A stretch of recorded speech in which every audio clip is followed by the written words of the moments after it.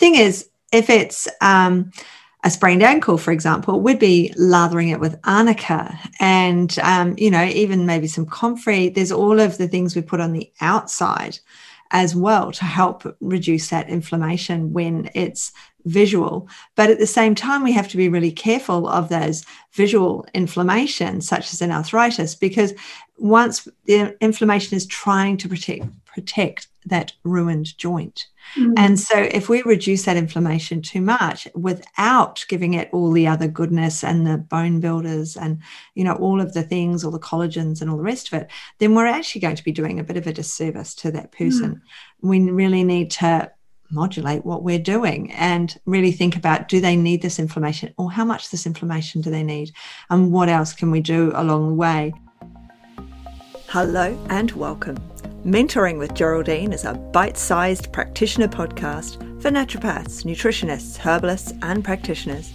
This podcast responds directly to your needs, the needs of the practicing natural therapist.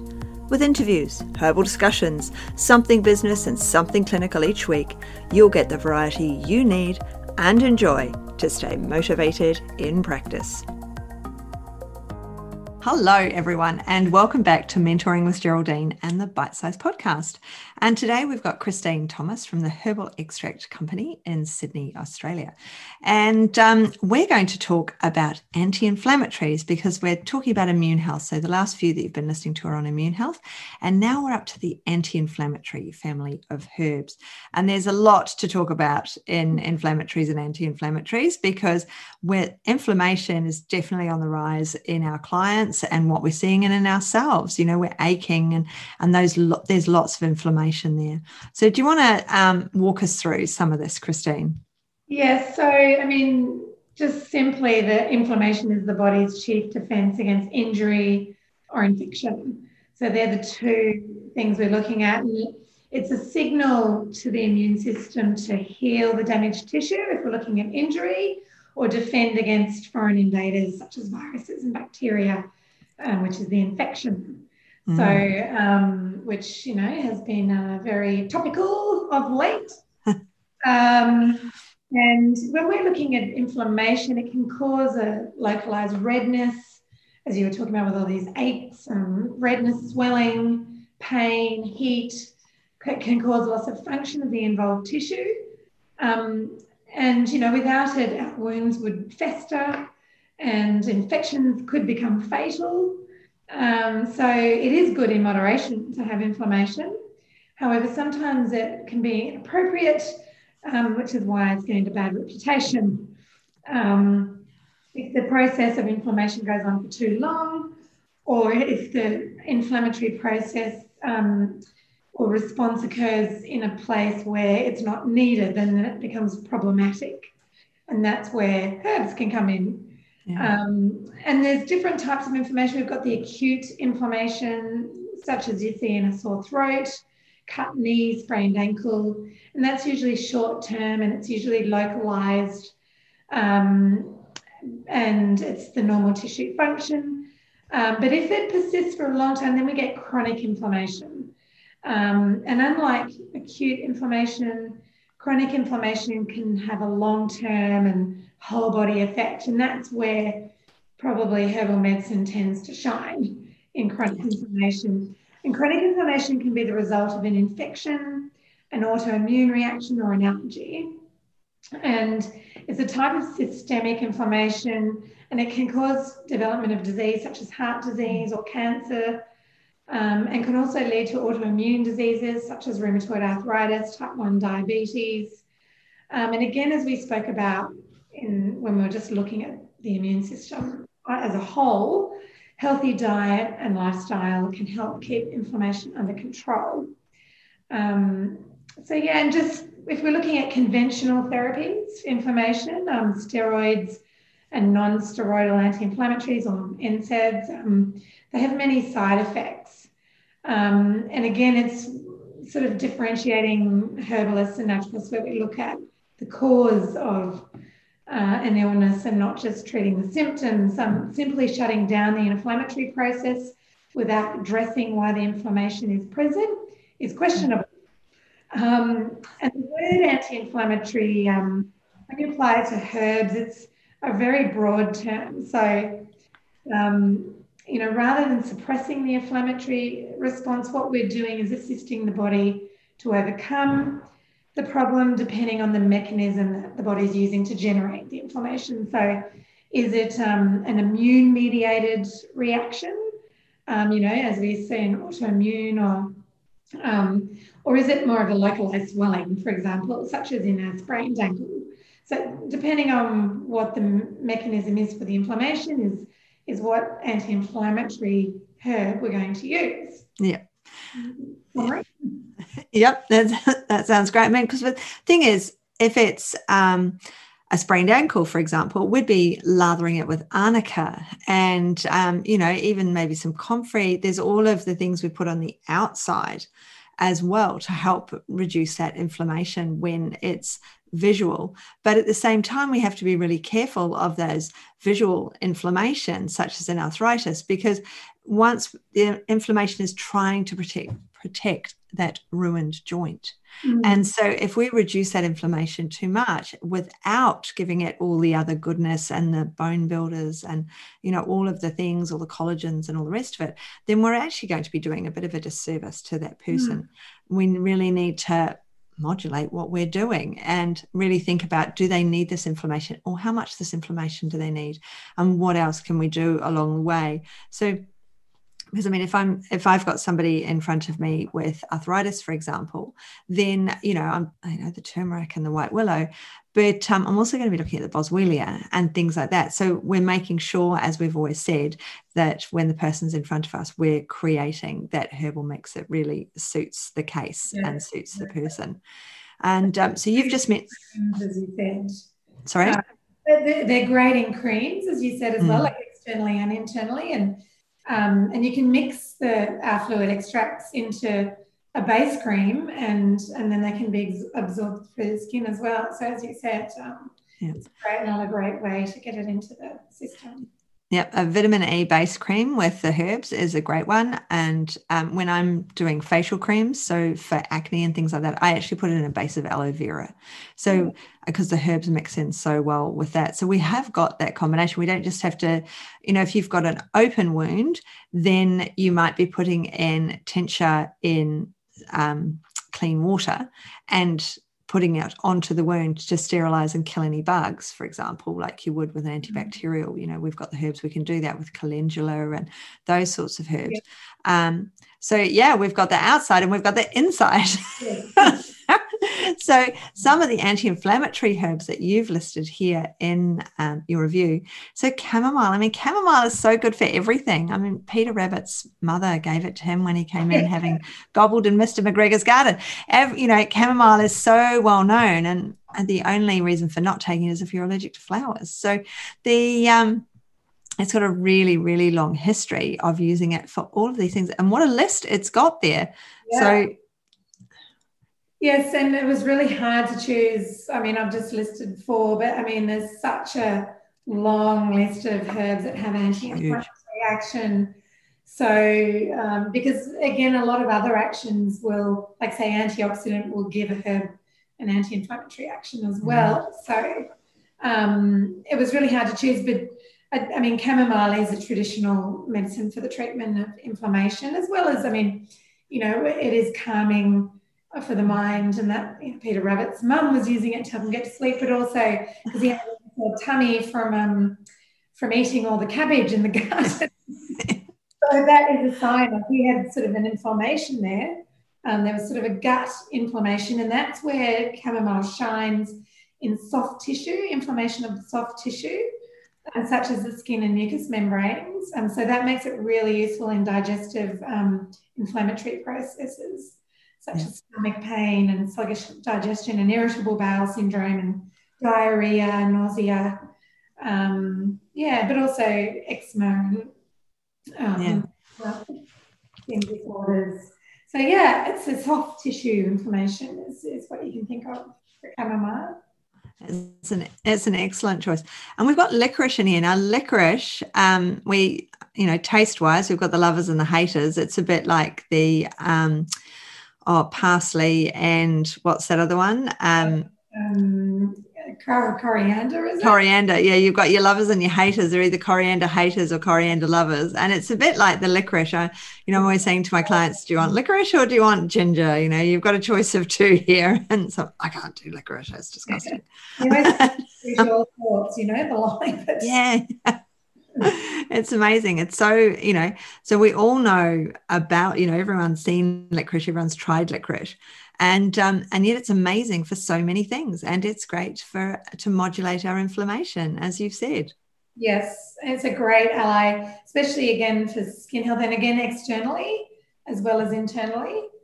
So you can, do both. And licorice is interesting as well because it supports the endocrine system, the hormones, particularly when we're looking at long-term everyday stress. So a lot of people think of licorice for the adrenal stress, and you probably think, oh, what's that got to do with inflammation? But what it does is it nourishes the adrenal glands, and this is thought to help produce the right level of hormones, especially cortisol. Now, cortisol is a potent anti-inflammatory that prevents the widespread tissue and nerve damage associated with inflammation. So it's also a key player in stress response, and it will fail to function with chronic stress. So licorice is fantastic because it helps to support the production of cortisol, which is going to help with inflammation as well as stress because they're all intertwined together. It's also great for hot, painful, irritated throats. It's very soothing on the mucous membranes in upper respiratory infections. It's also known for deeper down in the chest for relieving coughs, again with this winter coming up, especially those dry, irritating coughs. It's famous for gastric ulcers in the gut, dyspepsia, leaky gut syndrome, and bacterial imbalance, with gastritis and peptic ulcers with the Helicobacter pylori bacteria, and also in joint pain, the anti-inflammatory benefits. So it's very broad. That's why it's it had to be included in the inflammatory. Yeah, absolutely. I mean, it's one of the best taste correctors, and I put it in, the children's mixes all the time because that I do actually check with them a lot of the time if they'll take it, but it's really going to cover a lot of your bases with illnesses. And so there is the discussion of not having high doses of it for high blood pressure. But the simple fact is it is so strong in itself, and so that you only need the tiniest amount in your herbal mix anyway, and you get all the benefits. So it's a very low dose herb for the amazing punch that it gives you for its skill base, for what it does. It's incredible. And a lot of people have got stress these days. Oh, yeah, who hasn't got stress? So both bases as well. And it's going to address the stress as well. Yeah, so you've got a couple of others here. So we've got two others on your list. We've got turmeric, which I was saying correctly, and we've got white willow.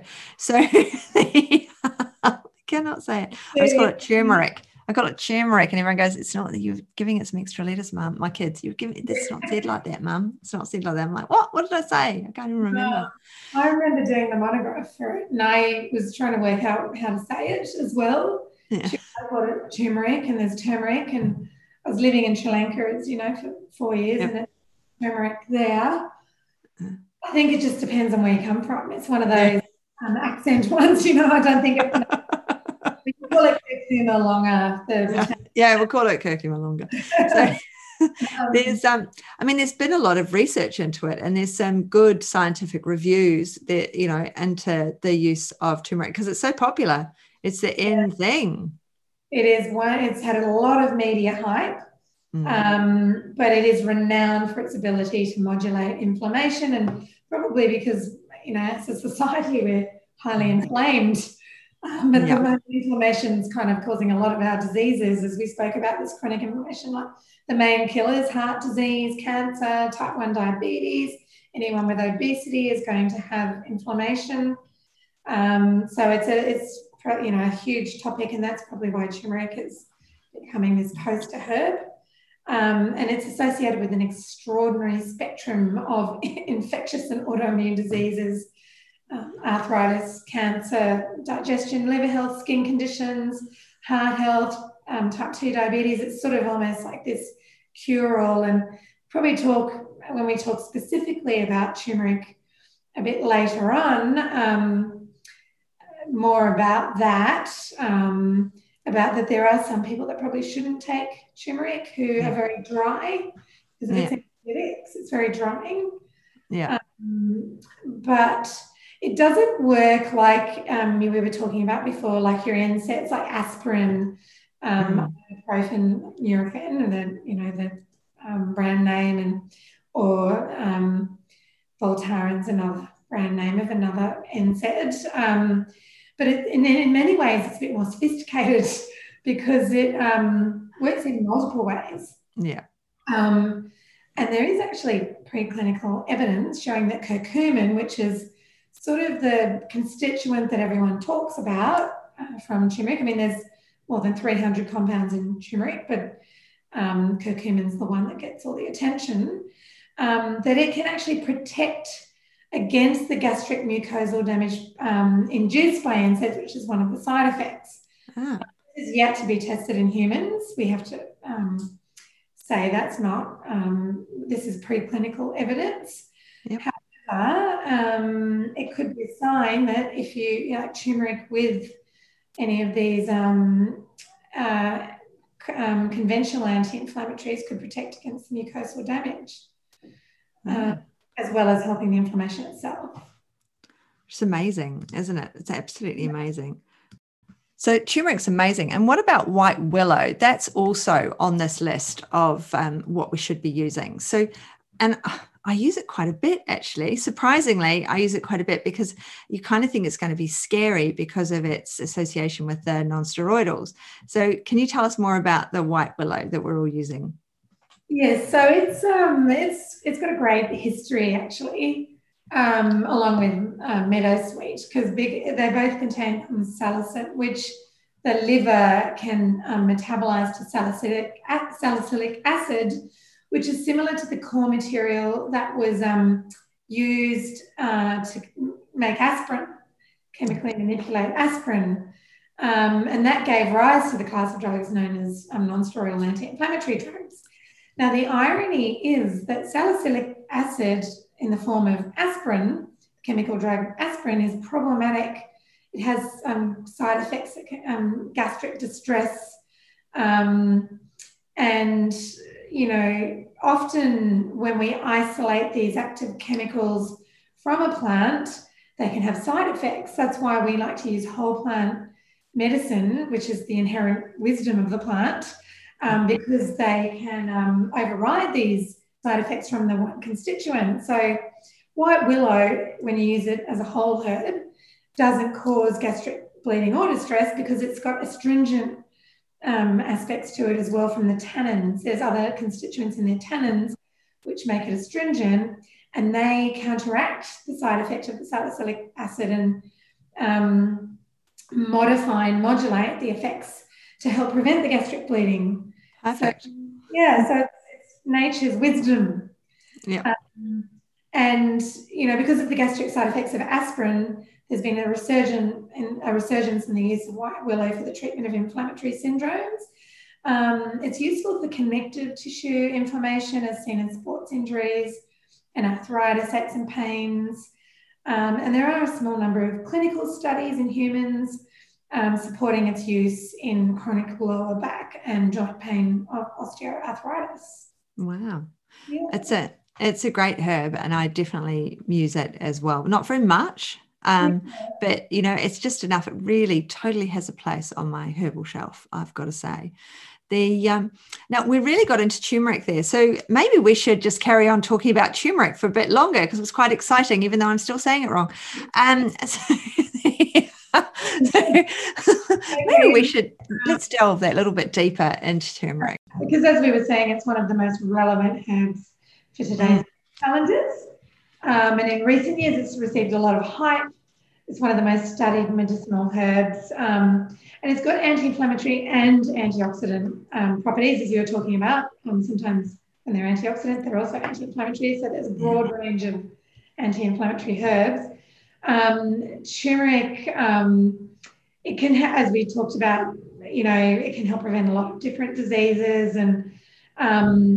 But as a result, it's sort of heavily marketed as a super herb. But it's not for everyone with the dryness. And that's why you see this, the hipster drink, turmeric latte, the golden milk that everyone's drinking. That is a traditional way to have turmeric so that it's not as drying, because you've got the fats in there with the milk.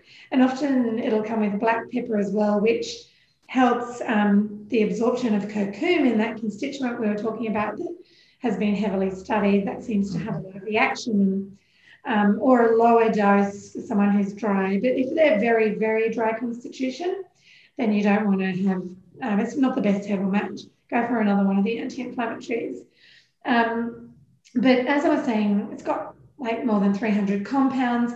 Curcumin is undoubtedly the key medicinal constituent. However, there's more to it. And what we're seeing is that there's, we seem to be cherry picking a lot of herbs based on their isolated constituents, and curcumin's like a case in point. Most of the curcumin on the market today, though, has been extracted with hexane and ethyl acetate, acetone, methanol. These are all questionable. They have questionable environmental credentials. And this process also strips turmeric of the synergistic compounds that we were talking about with white willow.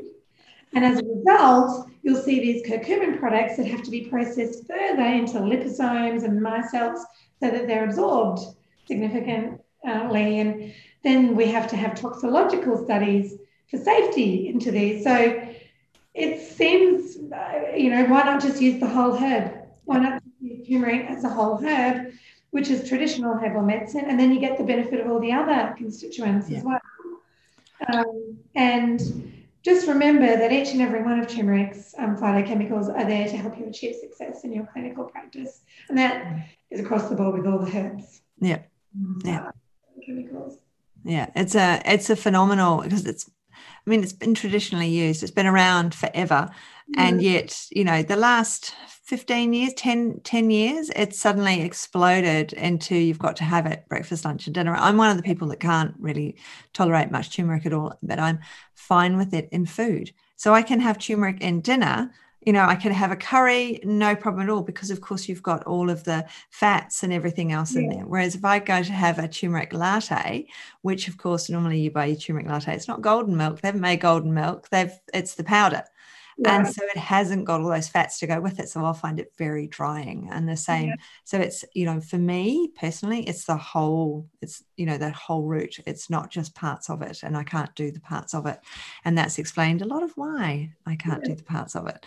So, so I'm very much a small dose turmeric, but I can't say it. So I probably shouldn't drink it anyway. Let's be honest. If you can't say so, that is the meme, isn't it? If you can't pronounce it, don't have it. Except for quinoa, eat quinoa. Oh yeah, you can do that one. I can pronounce that one. We're all good. So, there's a lot going for the turmeric, and I have got turmeric, and I have got a bottle of it on my shelf, and it does go into my anti-inflammatory mixes. So it does stain as well, though.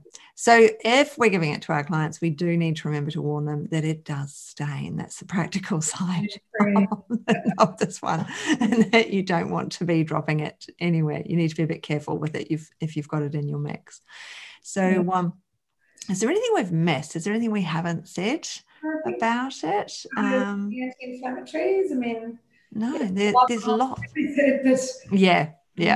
But we are bite-sized. So maybe we'll leave it there for today. Thank you so much, Christine, for coming back and talking to us. It was absolutely great to have you here today. Thanks so much for joining me today. Don't forget to rate, review, and subscribe to the podcast for the weekly episodes. If you'd like even more support and learning, then the Academy is for you. Here you'll find part 2 of the herbal discussions, more clinical learning, and case studies to support your clients in practice. Bye for now.